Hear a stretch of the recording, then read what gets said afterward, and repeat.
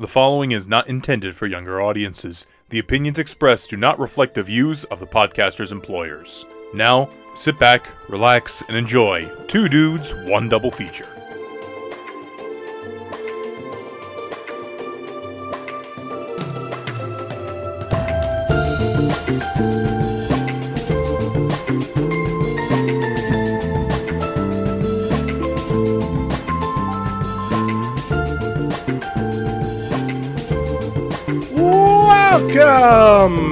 Welcome everyone to Two Dudes, One Double Feature, the show in which two dudes talk two films, and that is about it. I am Dude 1, Richard. And I'm Dude 2, Joe.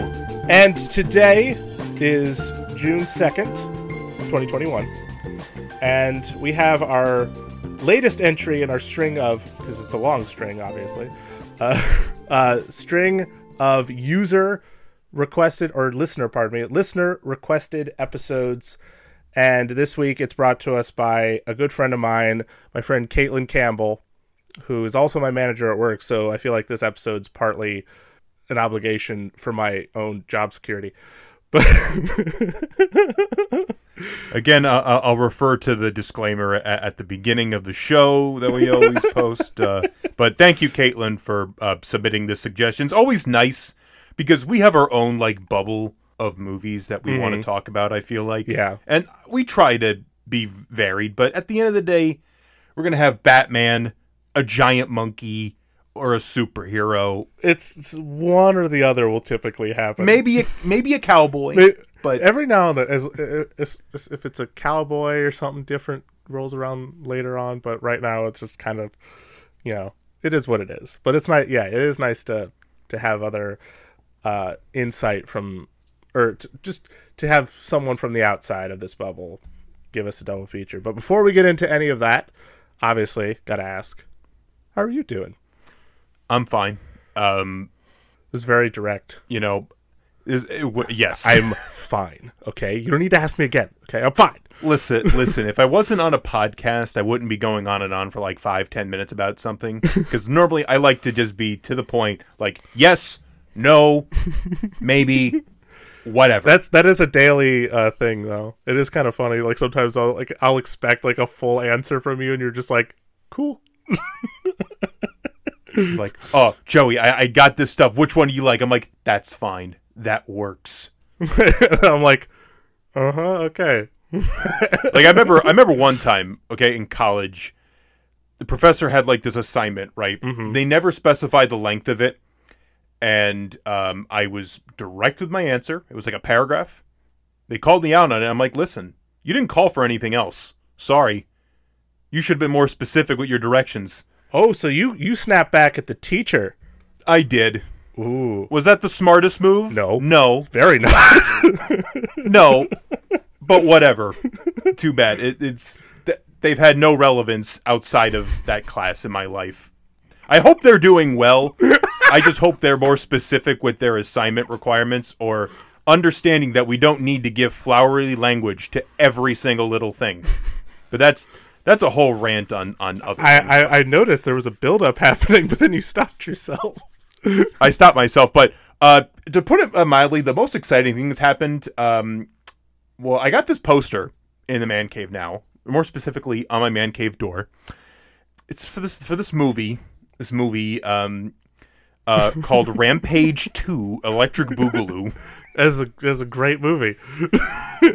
Also known as, more commonly, Godzilla vs. Kong. No, I got that from my good pal here, Dude 1 himself, Richard. He was so kind. Also, shout out to Tina for getting this, help ship this out and all that. So definitely shout out to you guys. It looks beautiful on my door. The colors. You framed it wonderfully. It's a beaut of a poster. I love this thing. I just saw it and I was like, I think I know who would like this. And it had a little things on it, had a little tear at the bottom, but you said no, character. It's beautiful. I'm gonna frame it. No, I'm gonna put it up. Because you know what? I do own another movie theater used poster that I haven't framed. Another buddy of mine gave it to me years ago, and it was for the artist. and it has tape on it from when they literally taped it onto like where you put the posters and all that. And it was from when it like won all the it swept the one from when it swept the Oscars basically. So, and it's got a lot. It's beat to hell. But I have it rolled up, and someday I'll have space to frame it. But right now, Godzilla vs. Kong is the first thing you see when you go to my man cave. You go down to the basement, and you see that poster. That is prime real estate. It's literally prime real estate, and it's also fun too because on the other side of that door is my Rampage poster. So more giant gorillas. Nothing wrong with that. Nothing wrong with that. No. And it's a nice like flip side kind of thing. Like on one side, ooh, you know. Yeah, it's fun because it's not a typical, you know, because sometimes like on a door, like I have posters taped onto my door, but it's nice when you can have a door where you can easily hammer in a nail and hang up a poster. It's kind of nice. But that's all I wanted to talk about. How are things with Dude One? You know, I have my ups and downs, which is typical, but yeah. You know, today, like I said, it's June 2nd. It was a big day in Ohio because they dropped all the health mandates. Or it's funky language, but sometimes people say all the health mandates are gone, but then you see articles that say all the health mandates for fully vaccinated people are gone. So I don't know what exactly is the case. Right. Either way, they're still gone, and you know, there's no proof whether or not someone is vaccinated or not, proper anyway. And so it's just, you know, again, there's that sort of lack of trust in the honor system that's being put into place. And so we'll see what happens. I hope I'm immediately wrong in my feelings, but at the same time, I know where I live and I know the people that I see a lot. And so, I don't know. Though admittedly, the most annoying thing that's happened lately is customers coming into my work and going, "Are you excited to take your mask off?" And then I'll say, "I don't know, I've grown attached to it, honestly." And then they just roll their eyes at me. So I'm like, you asked. I mean, what do you expect me to say? I don't know. But yeah, what happened, so you just got to deal with it. And on the one hand, it's nice that there are a lot of vaccinated people. If I'm being honest, at this point, I'm not entirely sure what the percentage is in Ohio for vaccinated people. But if you haven't been vaccinated, give it a try. Just a thought. Other than that, there were some good, exciting, fun things that happened recently. Watched a couple things. I finally did another backyard movie. Ooh, which it's been a second. Ooh, exactly. I forget the last. I think the last time I did it was when Mulan came out. So it's been a while. And we watched Mulan in the backyard. And this time we watched Cruella. So I mean, you know, live action Disney remakes tend to be the flavor at this home movie theater, I guess.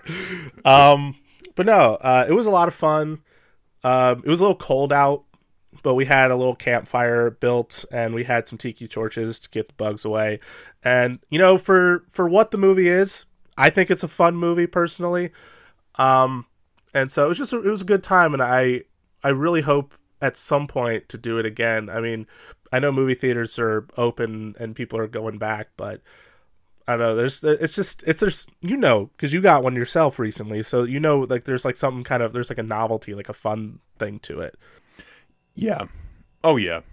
So I might have to figure out what the next movie is. I don't know if I'd just wait for another new movie that's available at home, or to just go ahead and watch something older. Either one will be fine. But that was a lot of fun. And another thing that I watched recently that I want to talk about, and I think Caitlin, who suggested our episode this week, will very much appreciate this. Bo Burnham. Do you like Bo Burnham? You've sent me clips before, and they've been really, really funny, but I have a feeling I know what you're about to talk about. He has I guess during his, like, the last year for him, he was making a new comedy special for Netflix, and it was amazing. Like I'm not gonna sugarcoat it. It was genuinely amazing, and he made it all himself. He made it in this room in his house. It's got a ton of amazing songs, a ton of amazing material, and it's sort of, it talks a lot about the ideas of like being funny or trying to be funny in a time period like this, while also sort of depicting what life has been like for a lot of people during this past year. And there's even a point he sings a song about turning 30, which I've talked about my anxieties with that on the show a couple of times. And what's funny is that he's like literally 2 days older than me. So like I was looking at that, I was like, wait, he was born when? What the hell? Oh wow. Yeah, it's literally 2 days 2 days older than me. But if you haven't seen it, I highly recommend it. It's genuinely funny, but also like you might be in tears a couple of times. Like it's actually worth watching. Other than that, that's more or less it.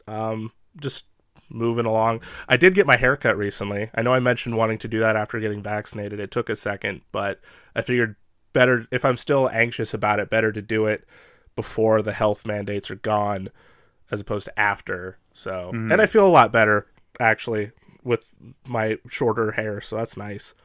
So that's about it. That's pretty much all I've done lately. Yeah, I actually just got a haircut before we did the show today, and you know when you get a good haircut and a shave, it makes you feel like $1 million, honestly. It really does. It's really good. Did you just get a trim or did you get anything else? I just got shave. I got a rinse because sometimes it's just nice to like because you wash your hair, but you have somebody else wash your hair. Sometimes it's a really nice feeling. Like when they get into it, like when I got my haircut, I got the shampoo, and so they're just like shh, and I'm like, okay, I'm pretty relaxed now. Yeah, it feels it's great, honestly. But yeah, so moving beyond barbershops and health mandates, let's talk about Adam Sandler. It was gonna happen eventually, wasn't it? It was gonna happen eventually. I mean, that's why we're doing the show today. So my friend Caitlin is a huge Adam Sandler fan. Like, she actually took a college credited course recently in Adam Sandler. Oh wow. And I think to my knowledge, it's gone now, sadly. I think they're getting rid of it, but at least that's what she told me. And I think it is the only college credited course related to him, and he was aware of it because I guess he's friends with the professor. Oh wow. So like he would like message in to the class like once in a while, like or something like that. But she obviously took that class. She aced that class. So she's a big fan. And she's been like, I'm going to suggest an Adam Sandler double feature for your show. And I'm like, listen, it's not about me that you need to like, you need to convince my co-host on episodes. Cause like I would get like so many, not as much anymore, but like when we were really starting to get into the show, I would get a lot of requests from people at work, and I'd be like, I mean, I would be fine with that, but I don't think Joey would be fine with that. So it's like you got to convince him 100%. So she was like, I'm going to suggest an Adam Sandler thing, and so this specific double feature ended up happening because of that. So again, thank you, Caitlin, for suggesting another episode for us to do. And our first film is, of course, an Adam Sandler film. What year did this come out? 2000. Wow. That was weird. That movie's old enough to drink now. Well, I think it was like, let me just check the exact date. It's probably later. I think it was later on in the year. So it's got some time. It's got some time. So not so fast, little Nicky. You'll get your turn. Don't be going to the bar just yet. But, Don't be going just yet. Don't be going just yet. No, but yeah, today we're talking about a film, Little Nicky, that we have both seen before, but we both hadn't seen it in a while. It was, oh man, I think the last time I watched it, it had to have been when the movie came out, because I remember getting the DVD and renting it from Blockbuster, and at the time I didn't have a proper DVD player. I just had a desktop computer that I would play on all the time, and I would watch some movies that I did own on there. Like I eventually owned like Titanic and Atlantis and a couple other movies that I would just watch periodically. And then of course Blockbuster opened up in my hometown, which is one of the few times I was ever actually excited about something opening in my hometown, admittedly. So I was like, oh yeah, something I'm interested in. Mm-hmm. So going there, I rented it and I watched it so many times. I was just so into it. I mean, Adam Sandler was pretty big at that time, I think, as well. You know, with movies like I call it the New York era, where like all of his movies were set in New York City. Because I always consider like there's like three eras of like Adam Sandler movies. There's like his early era where it's just, you know, him sort of like, you know, still like Saturday Night Live, but also like kind of adapting into film and like trying other things. Then there's the New York City era where every movie he does is somehow, some way set in New York City, with like Waterboy being the exception. Mm-hmm. And then recently he's been doing like the let's go on vacation with my friends era. Like every movie he's in like some lush location that's absolutely beautiful, and you can kind of tell like he's making a movie, but he's kind of like also on vacation. I think about Jack and Jill with some of that. Which Caitlin will always tell me that she loves that movie. I'm gonna just I say love that. Al Pacino in that movie. I'll say that much. I follow a page on Twitter that's like Dunkachino, where like the profile picture is Al Pacino trying to promote like Dunkachino or whatever. Which I do. That's my beverage of choice when I go to Dunkin'. Fun fact is the Dunkachino. I'm still waiting for my coffee that I ordered. That. That's a long story. We'll have to. You know what people are waiting for, Richard? Our damn thoughts on this movie. So let's. So that's why I said I was going movie, to talk about it later. So this movie, for the uninitiated, Adam Sandler is the son of Satan. or no, if I'm going to laugh, I need to be like. Folks, he might not be any George Clooney, but Richard's a pretty good guy. Just saying. Thank you. You know, but he's sort of the outcast. He has two other brothers, and they're both like mega cool, like badass. They're type. like they ooze everything that hell has to offer. Like Reese Fonz looked like he stepped out of a Hot Topic from the mid 2000s. You know, on his way to like an Aerosmith concert. Yes. Very much so. But basically, Little Nicky, he's sort of like the outcast of his three brothers, because, like I said, the brothers are really cool in comparison to him, who has a speech impediment, and he looks like getting he's hit in the face with a shovel. By the way, getting hit in the face with a shovel. That was before my brother Cassius hit me in the face with a shovel. That's me now, and I accept it. That's one of my favorite lines, I think, in the whole movie. But what happens at one point is his dad, the Harvey Keitel as the devil, decides that he's going to remain the devil for another 10,000 years. And the older brothers are sick of this. They don't want to be just servants in hell anymore. So they escape hell. The aggressiveness of that, just whoa! My phone just like slid, so it looked like I was like it was great. Great. So the brothers, they go to the human world, okay, and Harvey Keitel ain't looking so good. His body's falling apart. So it's up to Adam Sandler to save the world, to save his daddy, to save hell, and to save Earth and heaven and everything. Plots. Movie. Let's get it. And it's about him adapting to the human world, eating some Popeye's chicken, wearing stuff from Kmart, which I assume he got from a Blue Light special. I mean, it looks pretty expensive, so I'm glad he got it at the Blue Light special. And there are probably people under like 20 something that are like, "What's a Kmart?" Well, Kmart is like, it's a store. That's all you need to know. That's it. We don't even have a Kmart anymore. It's gone now. It's like Sears. They're like you know, they're like dinosaurs. It's slowly going extinct. But yeah, so he's adapting to Earth while also having to like trap his brothers in a flask, and his brothers in the meantime are like possessing all these random people and just creating massive chaos and sort of throwing the balance of good and evil completely out of whack. So like they at one point what's Adrian, right? Adrian and Cassius are their names. Yes. So Adrian passes himself off as like a priest, and he's basically like, yeah, you guys, you can just do whatever you want. Just be evil, just have a good time, man. And then Cassius, as the mayor's like, I agree. And so then it just like kicks off a whole like string of just sin after sin. Like kids are allowed to drink, and and then like the level of this movie, like Regis Philbin, like the rest in peace, Regis Philbin. I think talked about beating somebody up with a bat.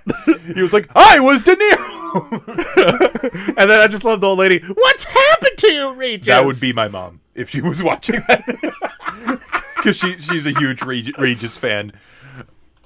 Or like I think about the newscast where it's just like the mayor changed the tagline in New York from "I love to New York" to "I love hookers." I love hookers, and she says it with such like a. It's like, and this just in, I'm cheating on my husband with the weatherman. The guy giving 2 thumbs up. That's the level of humor in this film. That is very much the level of humor in this movie. But I mean, that's not to say that it's not unfunny, or that it does, because like there's times you just watch it and you're like, why? But then there's times like, I'll admit I actually laughed a couple of times watching this. I laughed more than you did. I will. You laughed much more than I did. I think the part I laughed at the most was like during the montage scene of Nikki like going up to all these people and saying, "Get in the flask, get in the flask." And it's just random people. And then at one point, he's just at Popeyes because, you got to have the running joke / product placement. Get the flask. What are you talking about? I'm talking about an 8-piece. Let's go. Oh, there's so many there's so many just just goofy, just really stupid like moments. Moments in this one. So I just want to bring this up briefly because Rhys Ifans is in this film. I think he's the best part. He's very good. He is very good in this. Like, if there's one clearly outstanding thing, maybe outside of the set design of Hell, it's Rhys Ifans. He's so good. And his character looks like the bad guy from How to Train Your Dragon: The Hidden World. I still remember that comparison. You're like, he looks a lot like Rhys Ifans from Little Nicky. And then we finally have gotten to this movie, and it's like, wow. We've come a long way. See this. We've come a long way. Oh, but he's clearly having an amazing time. Like, he's got the most elaborate costumes. He's got these one of those cool like things that you only really find to Hot Topic. Those rings that are like a whole like metal piece that covers the finger. I love when sometimes I love the scenes where they have like a telepathic like battle fights. Arguments, and I love when he says, "You still have a speech impediment in your mind." Even your mind's got a speech impediment. And I love when he's like sitting. He's got like he got a really nice jacket. He's got this big jacket on. He's got the big old red like fur jacket, and he's got the peppermint schnapps, which is his like obsession. And his big old pizza. I'm just gonna sit here with my pizza and my peppermint schnapps, and you go back. I think that was one of the lines I always remembered, was where it's just like, they say it's better to rule in hell than to serve in heaven. Well, I'm tired of serving in hell. He's definitely like that. I think along with probably Harvey Keitel as the devil is probably like my favorite casting in the whole movie. I like Harvey Keitel's like assistant, Jimmy. He's pretty funny because he actually made me think of he made me think of this actor from like the 30s and 40s, Eugene Pallette, who had this voice that sounded like this, and he was like Fry. I think he was like Fry Felipe in like The Mark of Zorro with Tyrone Power. He was also like the Friar Tuck or whatever in The Adventures of Robin Hood with Errol Flynn, and he had this voice that just sounds like this. And I always just love you. You gotta save your dad, Nicky. He's got less than a week. He's got less than a week. I just want to double check on Blake Clark. Yes, is the actor who plays Jimmy the Demon. Honestly, shout out to Blake Clark because he's been in a lot of great. He's obviously been in a lot of Adam Sandler movies, but he's been in a lot of things that I love as well. Like he was Sean's dad on Boy Meets World, and there was like a whole arc with that character that always makes me cry.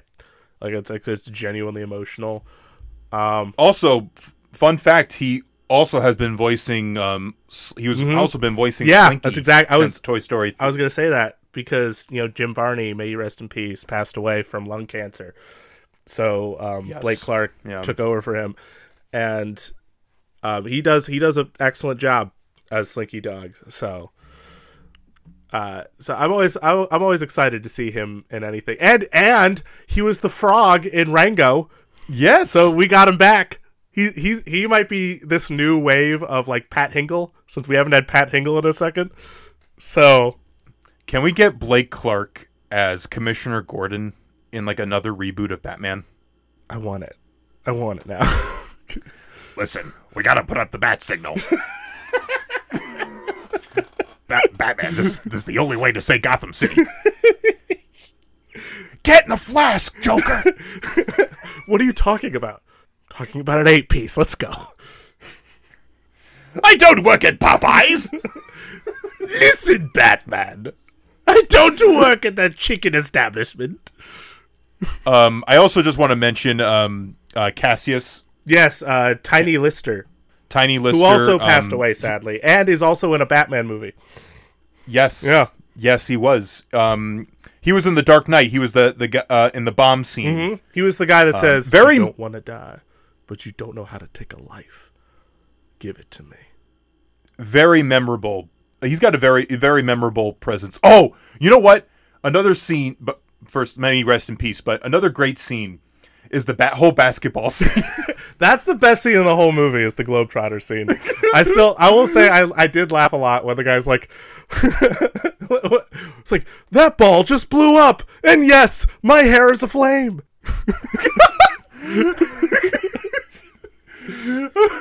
and you got to give a shout out to Dana Carvey in that one. Like Dana Carvey, legend that he is, playing this like really ridiculous, rude referee who is Tiny Lister in disguise in a way. Yes, and yeah, he was very funny. He's so funny, but that also just like that leads into like how many like people are in this movie, and I think that's typical with Adam Sandler movies. Is he gets like he has his core group of friends and cast that he has in his movies, but he also gets these like crazy cameos in a lot of his movies. Yes. So like a big one that has to be mentioned off the top, Quentin Tarantino. Yes. Like Quentin Tarantino's in this movie, and guaranteed that's the first time either one of us probably experienced Quentin Tarantino, without a doubt. Oh, yes. Which is definitely. It's so funny to think like this weird blind priest that gets freaked out when Nikki's near him was the director of like all these we are all gonna die. You make the Lord very nervous. I used to quote him with my friends all the time. All the time. Holy shit, we really are gonna die. But there's so many cameos. Like Carl Weathers. Okay, so people talk about, the Marvel Cinematic Universe, and then some people will be like, but, what about Kevin Smith? And then we're over here going, Adam Sandler technically has a cinematic universe. Yeah. Because Chubbs, the golf instructor from Happy Gilmore, shows up in this movie. Like, it's not, because you can count maybe Rob Schneider as well, even though I could care less about Rob Schneider, if I'm being honest. But, his character, the townie character from Waterboy, shows up in a lot of Adam Sandler's movies. But if you want, like, significant, like, connective tissue, Chubbs. Like, he does the whole hips thing as well. It's everything. Can we also appreciate that Rodney Dangerfield is in this movie as Lucifer? And it's not even like he's not even like, I don't think they actually wrote anything for him. They just said, do stand-up material while you're sitting in a robe, and it was fine. It worked. he talks about like his ex-wife a number of times. You know, or like obviously Kevin Nealon's character has boobs growing in his head, and then that's the first time he shows up. He's like, Pop, go back to your room. And then Rodney Dangerfield's like, hey, can I take him with me? Sure, Pop, whatever you want. Tithead, go with my father. And then his face just goes, hey. We gotta, I mean, there's so many. Oh, John Lovitz, dude. John Lovitz is the opening character of this whole movie. Frickin' the critic. Jay Sherman himself. He plays a big, horny bird. Who then gets chased by a big, horny bird, more importantly. Screaming, I deserve this! I deserve this! My favorite cameo, or one of my favorite cameos in this movie, Dan Marino, the famed Miami Dolphins former quarterback, is begging the devil to give him a Super Bowl ring. Which is a funny thing because the devil is a Jets fan. And there's that legend, Joe Namath's like, oh, he made a pact with the devil to get the Jets their one and only Super Bowl. He's like, you did it for Namath. Yeah, but he was coming down here anyway. But Joe was coming down here anyway. And it's funny too because Dan Marino actually has worked with our next film's director and star in Ace Ventura.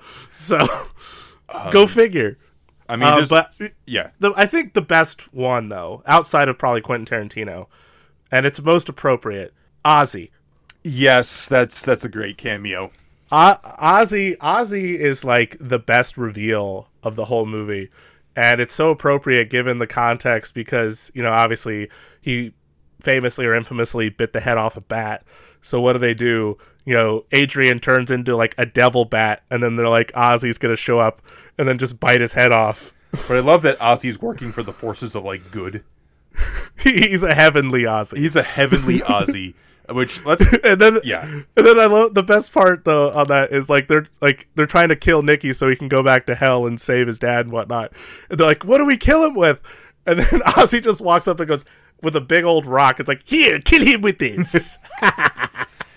That's pretty good. And the supporting cast is interesting too in this one, even just outside of just straight up cameos. Like Patricia Arquette is our leading lady in this, who would go on. Patricia Arquette is in this movie. She would go on to win an Oscar for Boyhood.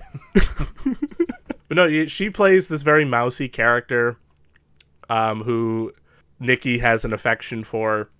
Sadly, that's kind of it. That's really really about it.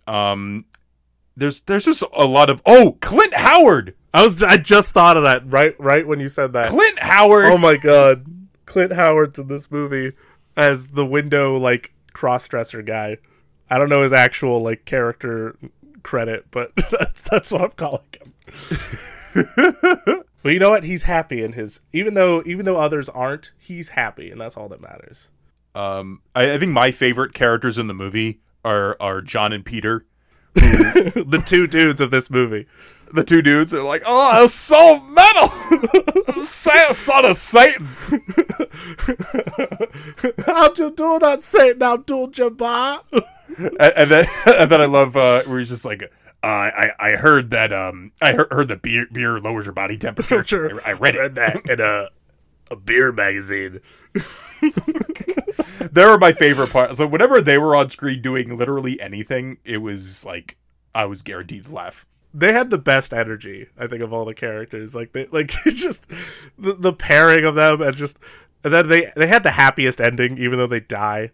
They die, but you know what? They're in hell and they're rocking out. They're having a good time. They're hanging out in Nicky's room, and they're just like, yeah. But that was the other thing too. I know we briefly mentioned this, but the production design for Hell is not bad. No, it's not actually. Yeah. There's actually that's one of the things I will compliment this movie for is there's the production design on Hell is great, and I think there's some bits of visual comedy that work out really well. One I can think of in particular is when Nicky's at his roommate's apartment. It's his apartment too, but he's with the actor roommate. And, they're talking, and he gets off from his seat, and you notice it's a grill. Well, that's sort of the funny, the tell for the whole movie is that whenever you see a character, steaming their feet or their butts, it's because it's either Nikki, Adrian, or Cassius because they're from hell. So like when you see the priest that Adrian's disguised as, he's standing on a freshly hot pizza. And Cassius as the mayor has like foil wrapped around his feet. Michael McCain also shows up in this movie, another great cameo, as the police chief, and he's standing on like another type of grill, like a plug-in or something. So that again, it's sort of like a running gag, I guess, but it is kind of funny just to see like what they think of as far as like what are they going to stand on because they need something hot. Yeah. So I'm just going to get into, and then the one thing with this movie, there's definitely, because it is like a broad comedy, especially from the early 2000s, there's a lot of stuff that has not aged well at all.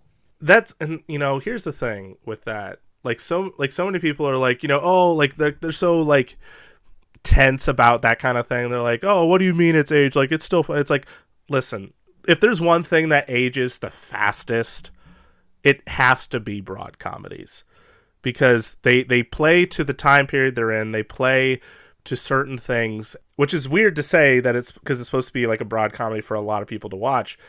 And while there are still things that are very funny, it is still a movie of its time. And we've talked about this, like with older movies, like, you know, like King Kong has its own stuff a little bit. Yes. It has its own set of issues and things to unpack. I think about that with, like, whenever I think about, like, showing you, say, the films of, like, Charlie Chaplin or the Marx Brothers, I'd like to show those to you in the future. But there's definitely some things that happen in those movies where you're like, they could have just, I wish they just cut this moment out. This would have been, like, I think there's one moment in, like, Duck Soup where like, Groucho says, this is like in the movie where he says, that's why darkies were born. And it's just like, why did that need to be there? Like, who wrote and then there's like other moments too in that. And then like this movie, I think a lot of it is like gay stuff. Yeah, there's a lot which of is that. We're in Pride Month, by the way, and that's it's not good. Yeah, especially when they make fun of like the Clint Howard's character, like I was saying, like they're like they always like are grossed out by the fact he's dressed as a woman, and they're like, or of course, making a lot of gay jokes towards the roommate Alan Covort's character, whose name escapes me, Todd. Thank you. And so like, you know, they'll call him like Liberace or something, you know, and it's the sad fact that was a massive thing at that time period in like the early 2000s, even well into late 2000s, a lot of gay bashing, and it's not good at all. And it wasn't good then. It shouldn't have been, but it was like commonplace. Yeah. And that's still a thing, maybe not in like mainstream comedy, but I feel like definitely like, yeah, you know, it's something I still hear to this day when people say things like that's so gay, or like, you know, they have something that is gay, like is the worst, you know, or the worst possible scenario. Periodically, and I hate that this is still a case, that the F word is dropped. Mm-hmm. And yeah, it doesn't make any sense. Like I remember hearing that so many times, and I'll admit, like, I didn't think much of it at the time because I didn't know any better. But I just remember, like, when you learn more about it and you hear it being said so often, it's just like, you know, like, I think my common thing to say to my friends was like, I really hope someone that's gay just hears you saying that going by and then just punches you in the face. I mean, I'm pretty sure they don't like hearing that. So yeah, so that's I think that's like one of the biggest, really the biggest thing with the movie. But that's again, it's to be expected, especially a movie from that it's almost 21 years old as we're recording this, and it was made by a bunch of white guys. Of white guys, though. Just hopping away from that for a hot second. We kind of pulled a Batman here a little bit, because if there's one person we haven't actually talked about, it's Adam Sandler. Yeah, that's true.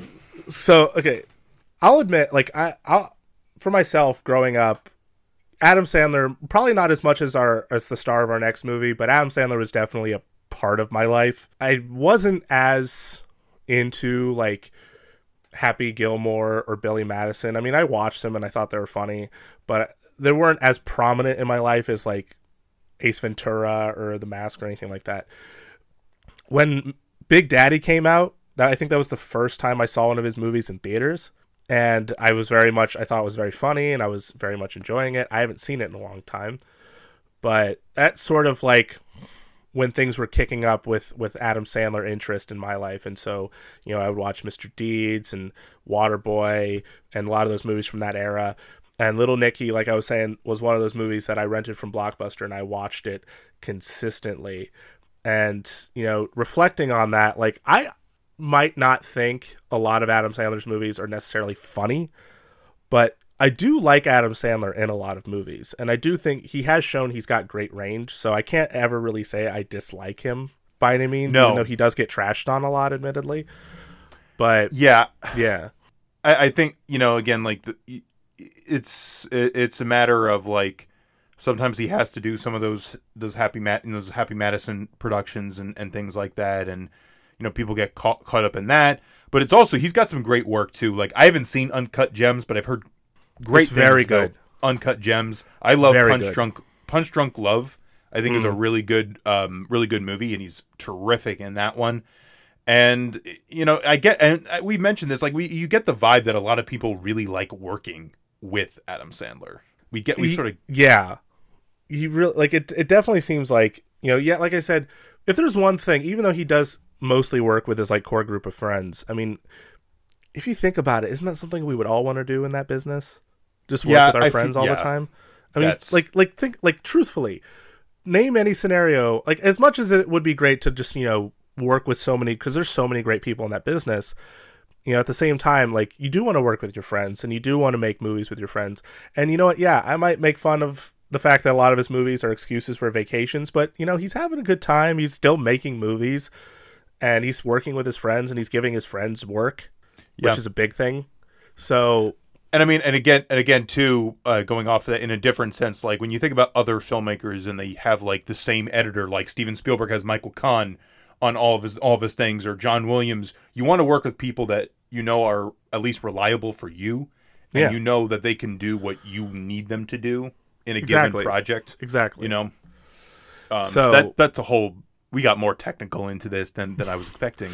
I wanted to be nice to Adam Sandler, especially for Caitlin, because I know she likes Adam Sandler. I mean, and there's also too, like, people you could say, like, the speech impediment thing, like that's a little bit, like, but so I apologize for doing the impression. Yeah, it's but it's again, it's a movie from that time period. I don't think they would make that today. No, like, there's a lot of moments I thought, yeah, that's not happening today. Like Hitler in a French maid outfit, and a pineapple. That's all I'll say on that. I'm not going to elaborate any further. Oh man, then it just makes me think of the fact that Adam Sandler was supposed to be in Inglourious Bastards as the Bear Jew character, as Donnie Donowitz. I still think that would have been really cool. That would have been. And then he would have just been like terminating Hitler with a machine gun. But it is what it is. But at the end of the day, this movie it is a time capsule. It is, in a sense. I think that's one thing you could say about these broad comedies is they are certainly time capsules, and we're going to get into some of that when we get to our second film as well. But I think about like the product placement for like Kmart, or just looking at New York City and just what comedy was like back in the early 2000s, I guess. No, yeah, I completely agree. It's a movie that you look at and you go, okay, how do we move forward? And like in a lot of ways, like obviously you want to look at films that you think you can connect with more, but you should also look at some things that maybe haven't aged as well as other things, and so it's a learning experience, like anything is. Absolutely. Well, we're gonna take that learning experience and talk to the big guy upstairs, and when we come back, we're gonna be incredibly awful people. Stay tuned.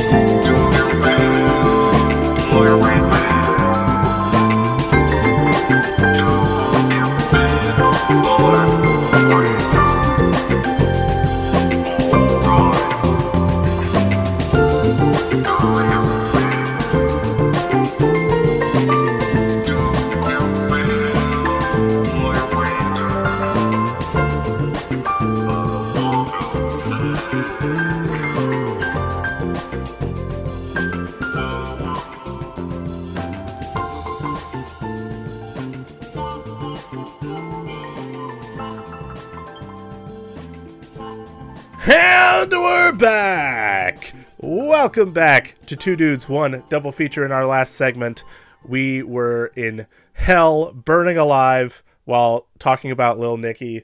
We were able to come back to Earth, redeem our souls. We died again, but we went up this time to the wonderful cloudy world of heaven. And now that we're here with all this splendor, I guess, we talk about the 2003 movie Bruce Almighty. I have nothing clever to say.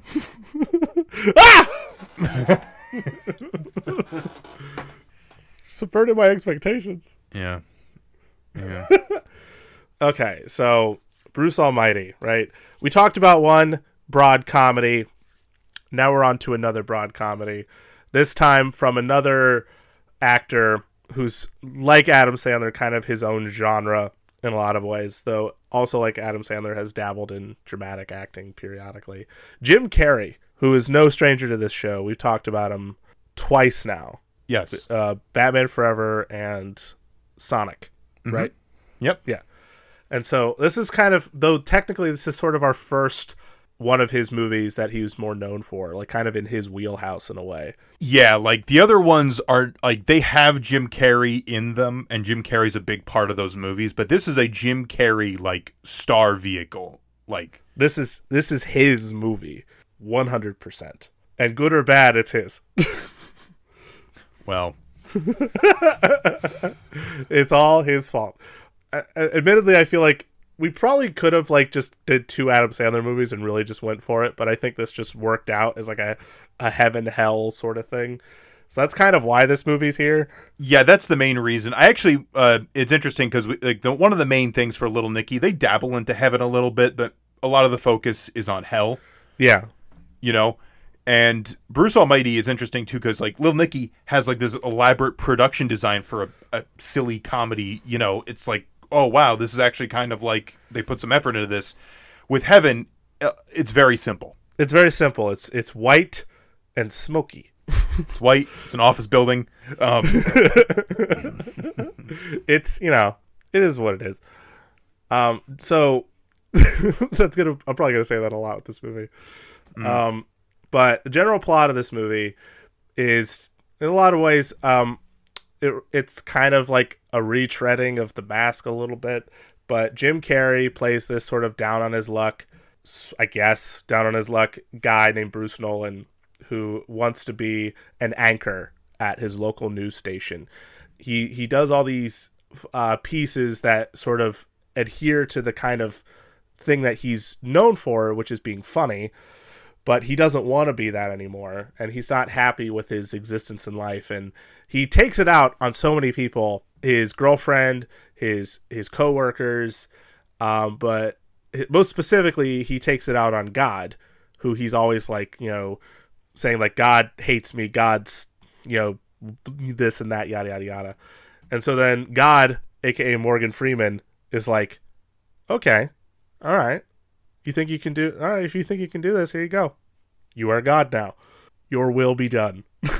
And so through the movie, he's got God powers and doing godly things, like, you know, splitting tomato soup in half and shooting bees at the local gangs out of his mouth, blowing up the dress of women, incriminating rivals with marijuana, ruining his coworkers' jobs by messing them up on live television. What a likable chap, guys. And we get to follow this wonderful person for 100 minutes of the runtime. Richard, I think we found my Taylor. Like, Did he overshadow Scott Pilgrim? I think he did. Oh, damn. Oh, damn. I think he did. You know what? I'll take that. I'll take it. And this is where I bring up Jennifer Aniston, right? Because for the life of me, I cannot remember her character's name. How the hell? Grace. Grace. For the grace of God. You know. The grace of God. You gotta have a character named Grace. How is she able to put up with this man? How? It doesn't make sense. I feel bad for her that she has to put up with him, and the fact that that it reels her back in. I hate it. I hate this movie. I hate him. I hate that I had to spend time with him. And I don't know, but part of it also too is just like I was just so bored with this. Like, I didn't think a lot of it was that funny. A monkey comes out of a guy at one point, and that happens. Yeah. And Monkey flies out of a guy's butt. That guy, on that note, that guy has also been in a lot of movies. Yes, he has. He's been in a lot. He's also in a Batman movie.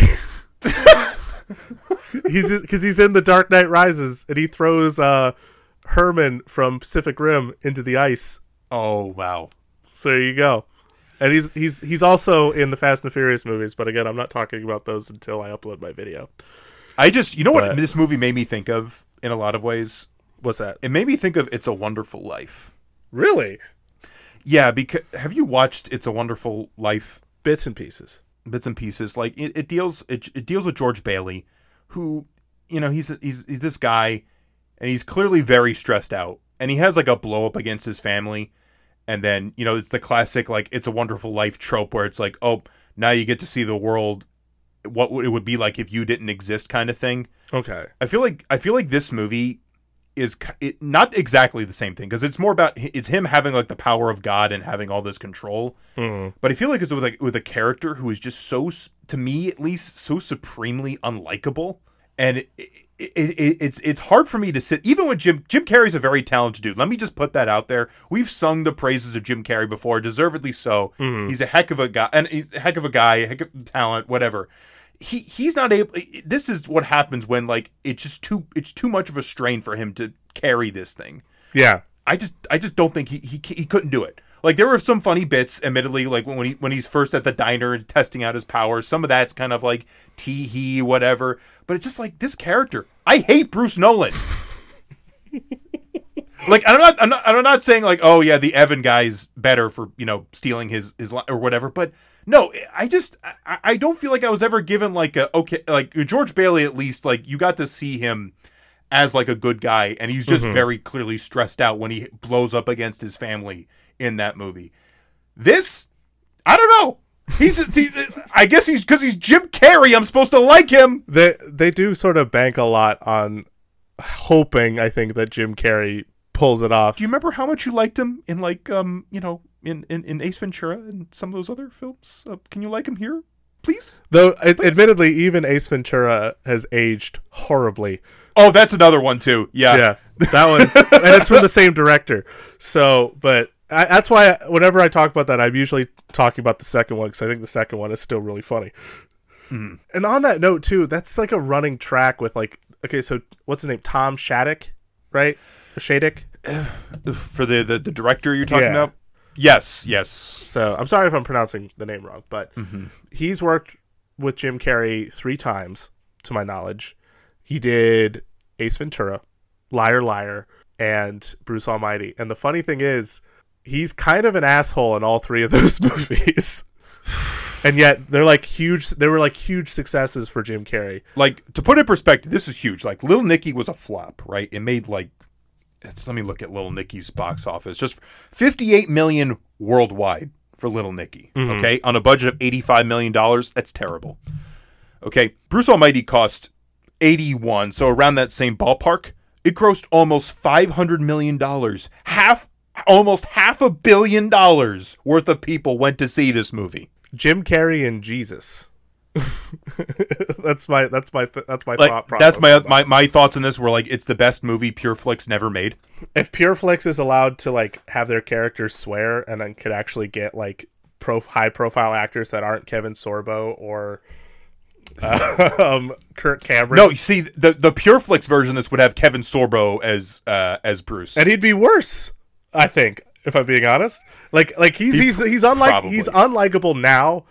Like, 100%, I completely agree with that. But Kevin Sorbo would have just made him just like disgustingly unlikable. It would have made it virtually impossible. Like, I think it would have gotten through it. We wouldn't have gotten through it. I think I would have turned it off, and I would have said, you know what? I'm just going to talk about how angry I was after. And I was still angry at this movie. Yeah. You know, and I don't want to sound, I mean, because, again, Jim Carrey's very talented. All right, that needs to be said. Steve Carell is really funny. Like, in the scene where, like, his broadcast is messing up, he's like, like making all those noises. Listen, the funny thing, like, if you're pitting Jim Carrey and Steve Carell against each other, knowing how we know them now, it's sort of funny how like they sort of were trying to make Steve Carell like the asshole character. Yeah. In retrospect, like, because again, like Jim Carrey has had his moments. There's no question about that, and so it's easier to see Jim Carrey and just kind of go, But then like, it just makes it worse when they're just trying to juxtapose those two characters, and yet you're it's harder. Like even when he's like making fun of him, you're still like, oh Steve, you crazy coot, you. Whereas with Bruce, you're just like, oh my god. I'm like, get your life together, man. Like, seriously. It's like I picture Sean's roommate from Shaun of the Dead going, "Sort your fucking life out, mate."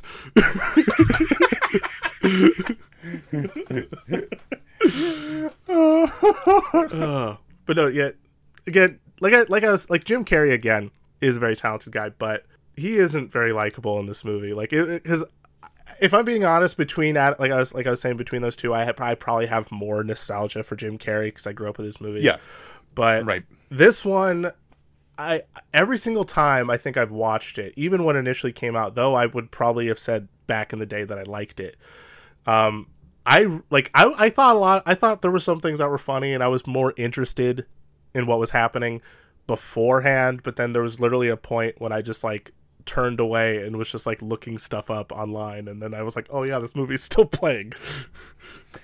Yeah, like there's literally, like, you can clock it too. There's literally a point that you just stop caring, and it's literally like when the crazy nonsense stops, and it's like he has to be responsible with his powers, and that at that point, not that I necessarily cared what was going on before, but at that point, that's when I checked out immediately. Like, so I'm just looking at my notes for this thing. Whoops, sorry. My notes for this thing. Jim Carrey says the line, "Do you like jazz?"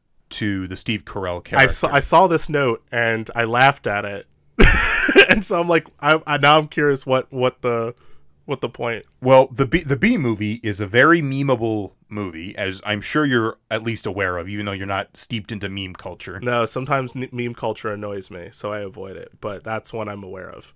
There's a line that he says that the B, voiced by Jerry Seinfeld, says, "You like jazz? You like jazz?" And Jim Carrey says something similar in this movie, but it also makes it funny because I just want to make sure I remember the actor's name. Philip Baker Hall is in this movie. You know, very renowned, been in a bunch of stuff. But importantly, for our conversation about Do You Like Jazz, he was the library patrol guy on Seinfeld. Like he's trying to get Jerry for like not returning like an overdue library book. So I like to think that B movie, this, and Seinfeld are just all. And then speaking of other movie references, when Morgan Freeman says the line, I think he says like the line exactly word for word, "See you around, kid." And I'm like, wait a minute, is Jim Carrey Kylo Ren? I think, you know what? I think he actually quoted Jim Carrey to his face at one point, because like when he was done mopping, he goes, "Alrighty then." I think B-E-A beautiful. Which on that note as well, every single time Jim Carrey has done a movie with this director, the character for some reason needs a catchphrase. Like it's something I was thinking about. So like in this movie he says B-E-A beautiful, and he also says it's good. So that's like his two shticks. In Ace Ventura, the very, at least at the point, iconic "Le who, c'est her," or you know, "Alrighty then." Yes, yeah, it's a big one. And then like in Liar Liar, I know he says something, but I don't remember what it was, if I'm being honest. But he had. Is it Liar Liar Pants on Fire? It is not Liar Liar Pants on Fire. I've never seen Liar Liar, so I can't say. I don't even think they say that line. I will say this much. You might hate his lawyer character about as much as you hate Bruce Nolan. That's a lot. That's a lot. So, because it also plays on that whole shtick of like dad too busy for his kid. Yeah, but at least with this one, it's not like, you know, like with Christopher Robin, you see Ewan McGregor and you're like, oh, You know, like he's trying, guys. Give him a second. In this one, you know, he like cheats on his ex-wife. He sleeps with like some random woman instead of hanging out with his kid, or he's like cheating people out of their money and stuff. So yeah. But yeah, anyway, speaking of Morgan Freeman, let's talk about him, because similar to having Harvey Keitel play the devil, it almost feels like a nice like if there was like in a perfect world, if you were gonna have a god and a devil, I almost feel like that's a pretty good way to go about that, like a Morgan Freeman god and then a Harvey Keitel devil. And it's one of those things too where everyone always says like Morgan Freeman has like the voice of God. Mm-hmm. And so it's just, they were like, you know, let's just why can't he be God? Just throw him in the movie. Just get him in there. And it's funny too. You know what it made me think of? Watching his scenes with Jim Carrey, like it sort of felt like the reverse of the Tommy Lee Jones Jim Carrey thing for Batman Forever, because those two clashed, and Tommy Lee Jones hated Jim Carrey. Jim Carrey kept stealing all the scenes, and Tommy Lee Jones is a scene stealer.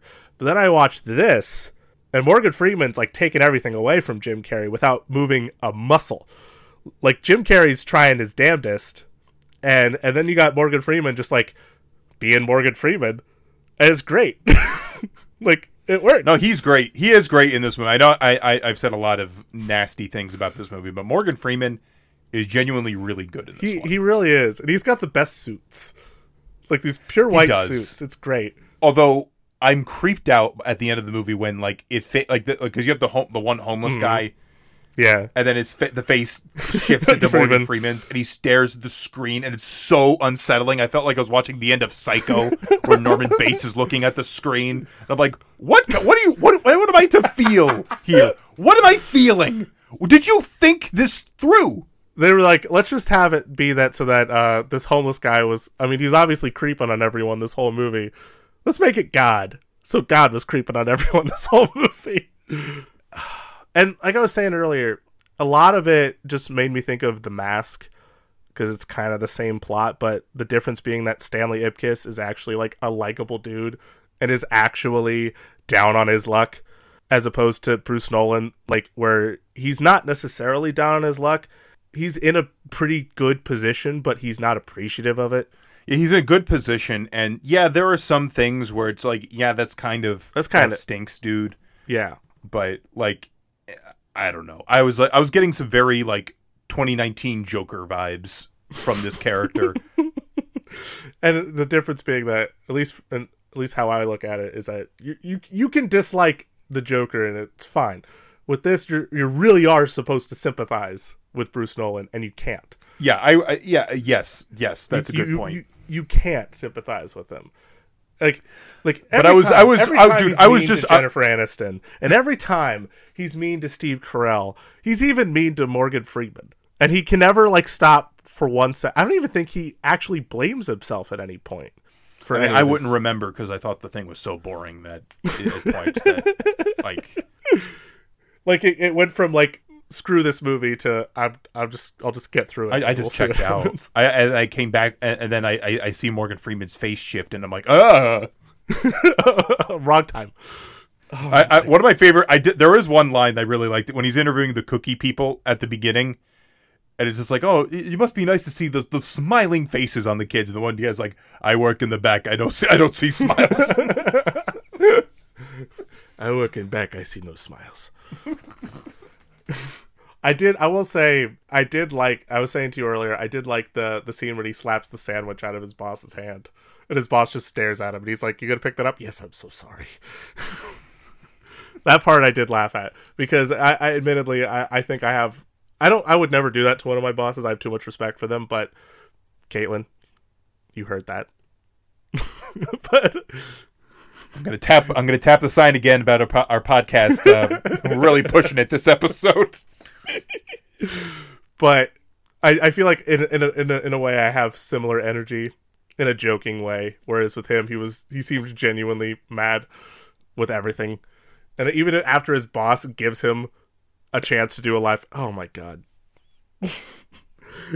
You can't. Every time I think about like that whole opening scene before he gets the god powers, you're just annoyed.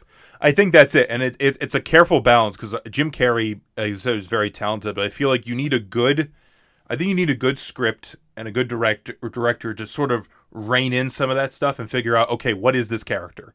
Like, what level of like jerk do we want him to be at? Like, is it's not like, as long as there's like genuine character growth and like genuine something towards the end, like you can have a level of sort of like jerkness to a character, but at like I almost said Adam Sandler, but Jim Carrey is one of those actors that goes a little bit further with everything. And so he's like that poor old woman on the boat just trying to enjoy her time, just getting made fun of by the local news guy because he didn't get promoted. I will say another line I love where it's just like, you know, like world peace and people to respect each other, and he's like, you know, that would be a good answer if you want Miss America. Sorry, it just came to me. No, that was funny. Or like, he kind of deserved to get beat up by the gang guys in a way.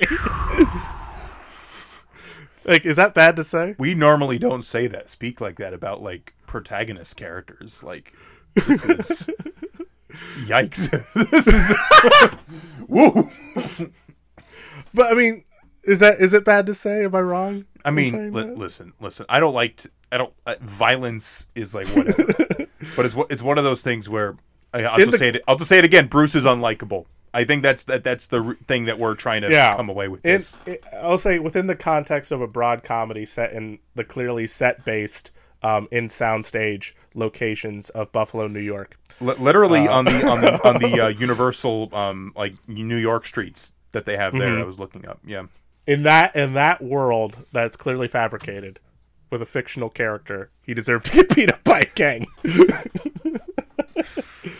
Oh man! But if that works better in context, I don't know. But yeah, and then there's like obviously the religious aspects where it's like it's a movie like, oh, appreciate what you have. They lay that on thick. It's too. very thick. I was surprised how I mean, like I figure for like I don't want to say a family movie, but like for a broad comedy that there would be some type of like moral thing. But man, it's like it's so like there's it's so thick. That's why when I saw your bit on Letterboxd, I was like, the Pure Flix thing really fits, because like it seems like something that you would like see in a Pure Flix movie. I also feel like it's a cheap movie too. I mean, I'm sure they had to pay a fortune for Jim Carrey, and you know that's the majority of the budget. Probably the majority of the budget, but it just doesn't look like that good as far as the budget. Like Little Nicky, I think is around that same price range, and they're able to get a lot more out of bang for their buck. You know, plus they were probably like, Tarantino's on set. We actually should probably like, we should spruce this joint up. We should probably hike it up a bit. But they didn't have that mentality with this one. Yeah. This is probably like the most I think we've trashed on a movie that I could think of. It is, but again, we emphasize this all the time. People got paid. People did get paid, and I'm sure there are people out there who really enjoy this movie. And it's of some comfort to them. So, no movie is completely worthless or anything like that. So, but it was just for us. We're just documenting our experiences. Mm-hmm. And again, there are bits in this movie that we think are funny or at least amusing. There were 2 or 3 times that I can think of right off the bat that I laughed at wholeheartedly, like the sandwich thing. Steve Carell on the new, which is that's like the thing I think I've seen the most of this movie, because it's on the internet all the time and you see it shared all the time. It's more than likely a GIF, just weird faces that Steve Carell was making during that thing. Yeah, but either way, I did laugh. But it's just kind of funny to go back and watch this. If I'm being honest, if it was a different Jim Carrey movie, if like we were talking about one of the Ace Venturas, or we were talking about The Mask, which I do want to talk about The Mask at some point, which is also aged a little bit, but I think it's a much better movie than a lot of those early Jim Carrey movies. But if we were talking about one of those other ones, I would probably be more forgiving, admittedly, because I think I have more nostalgia for those films.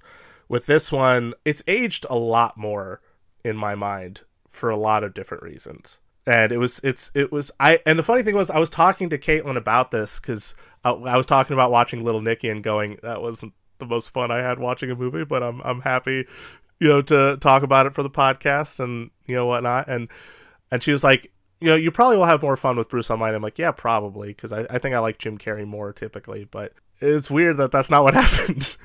But I also think too, like Adam said, like we could say all we want about Little Nicky as a character, and what Little Nicky is likable. Yeah, you feel bad for him. Because he get picked on by his brothers. I'm rooting for Little Nicky. I want him to pull through. You want him to have his dad. You want him to win the day and be with the love of his life.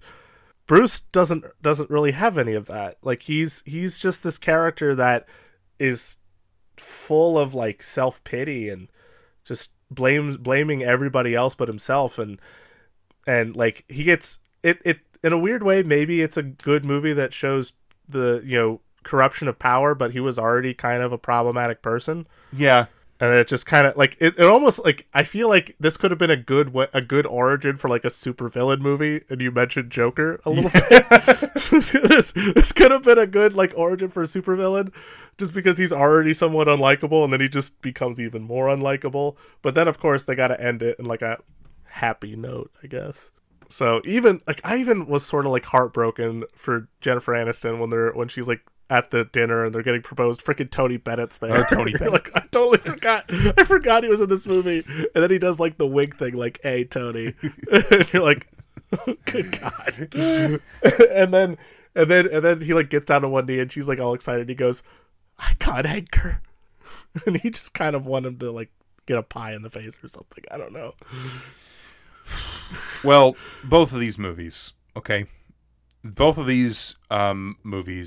Like Heaven and Hell can be pretty sensitive subjects for people. God's a very sensitive subject. They really the devil is a sensitive subject for folks. Usually some of this stuff is reserved for like horror movies. Specifically with the devil, or some stuff is really like a Pure Flix movie like God's Not Dead and stuff like that.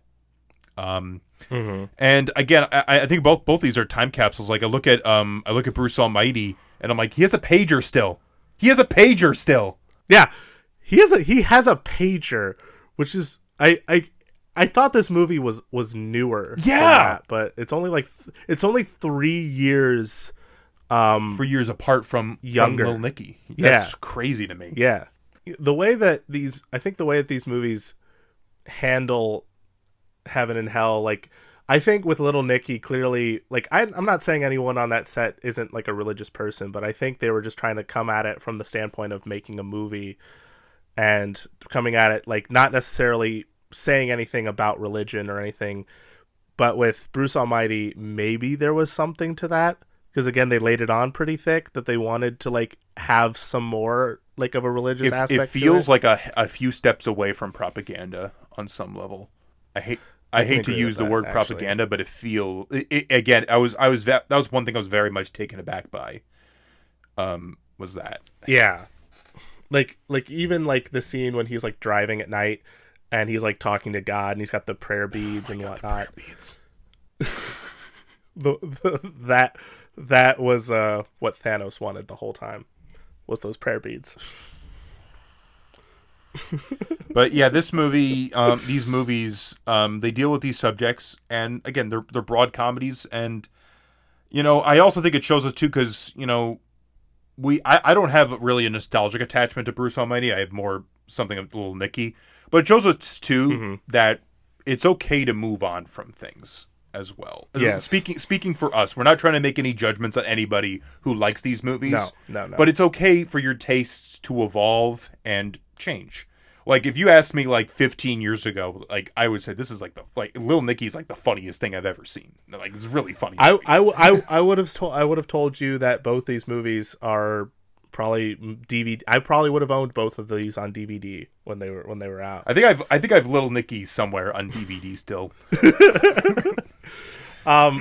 But I think that's the whole point, especially with comedy, because like I said, comedy is the thing that ages the quickest of most anything, because especially in a sense that comedy is timely and that it's always of its time period, and so a lot of the jokes in both these movies, or a lot of the approaches in both these movies, might have been acceptable in 2000 and 2003, but you look at them by today's standards and it's very much not the case. And we look at a lot of modern comedies, and I would say they've definitely evolved to a degree. There's definitely some that you can look at and go, especially in Adam Sandler's movies, or to another degree, maybe even Jim Carrey's movies. But I do think that, in a way, I think comedy has been able to evolve, and there's no shame in looking back at some of these movies and going, yeah, this is not funny anymore. It probably wasn't funny to begin with. But again, like you were saying, if you like these movies, that's fine. But I think it also shows, if you're going to do a broad comedy with these subjects, I think it works better if you just are doing it just knowing that you're just making a movie versus I look at Little Nicky and I look at Bruce Almighty. Broad comedy probably wouldn't have been the right avenue for a movie like Bruce Almighty, because like the way his character is and the way everything plays out juxtaposed with like the more religious aspect just seems like a clash, really. And whereas with Little Nicky, like, they never really make any sort of big broad claims or any themes or put anything out there, so it just doesn't, it's not as bad by any means in that regard. That's all I had to say on that. Yeah, I mean, again, I'm appreciative that Caitlin brought up Lil Nicky, honestly, because it's something different to talk about, and normally it's a different avenue for us to explore as far as discussing these movies, discussing any sort of movie. I don't think we've even talked about a broad comedy yet. Not nothing in this ballpark that I can think of. No, because the closest, as far as straight up a comedy episode was, ironically enough, when we talked about the 2 Hitler movies. Yeah, that's weird. And one of the movies here features Hitler. So hey, full circle. But these are 2. It's an interesting case as far as broad comedies. But folks, what are your favorite Adam Sandler movies? What are your favorite Jim Carrey movies? Do you enjoy Harvey Keitel's portrayal of the devil? Do you enjoy Morgan Freeman's portrayal of God? What is the best fashion statement of all time, and why is it Reese Fonz as Adrian? Please let us know. We have Facebook, Instagram, Twitter. We both have letterboxes. You can check out what we're watching. We don't just watch podcast stuff. Sometimes we actually watch things that are not part of the podcast. Richard's been doing an interesting watch through of things, which I'm sure we'll get to. He'll get to anyway in the video at some point. I will say I filmed one shot of it so far. It's the filming has begun on that one, and I'm actually wanting to try some different things with it. So it might be a second, but it'll be out. It's experimental, so all right. I'll keep that in mind for mine, and I'll keep my thing as low as, so we can just surpass expectations with yours. Hopefully you like it. I'm gonna put some. I think I'll enjoy it, but the rest of the people, we'll see what happens. Folks, that about wraps it up for this week's show. Check us out next week. Have a good night, everyone, and thank you, Caitlin.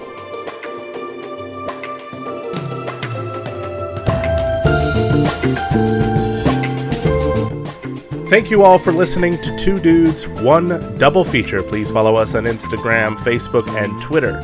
Special shout out to Caitlin Campbell. Thank you so much for suggesting this week's episode. Send me more suggestions, please. And thank you, of course, to John and Kenny Armstrong, the duo of magical music that they are. Thank you so much once again, guys. And of course, next week is an incredibly special episode because it is the 1-year anniversary of 2 Dudes, 1 Double Feature. See you then.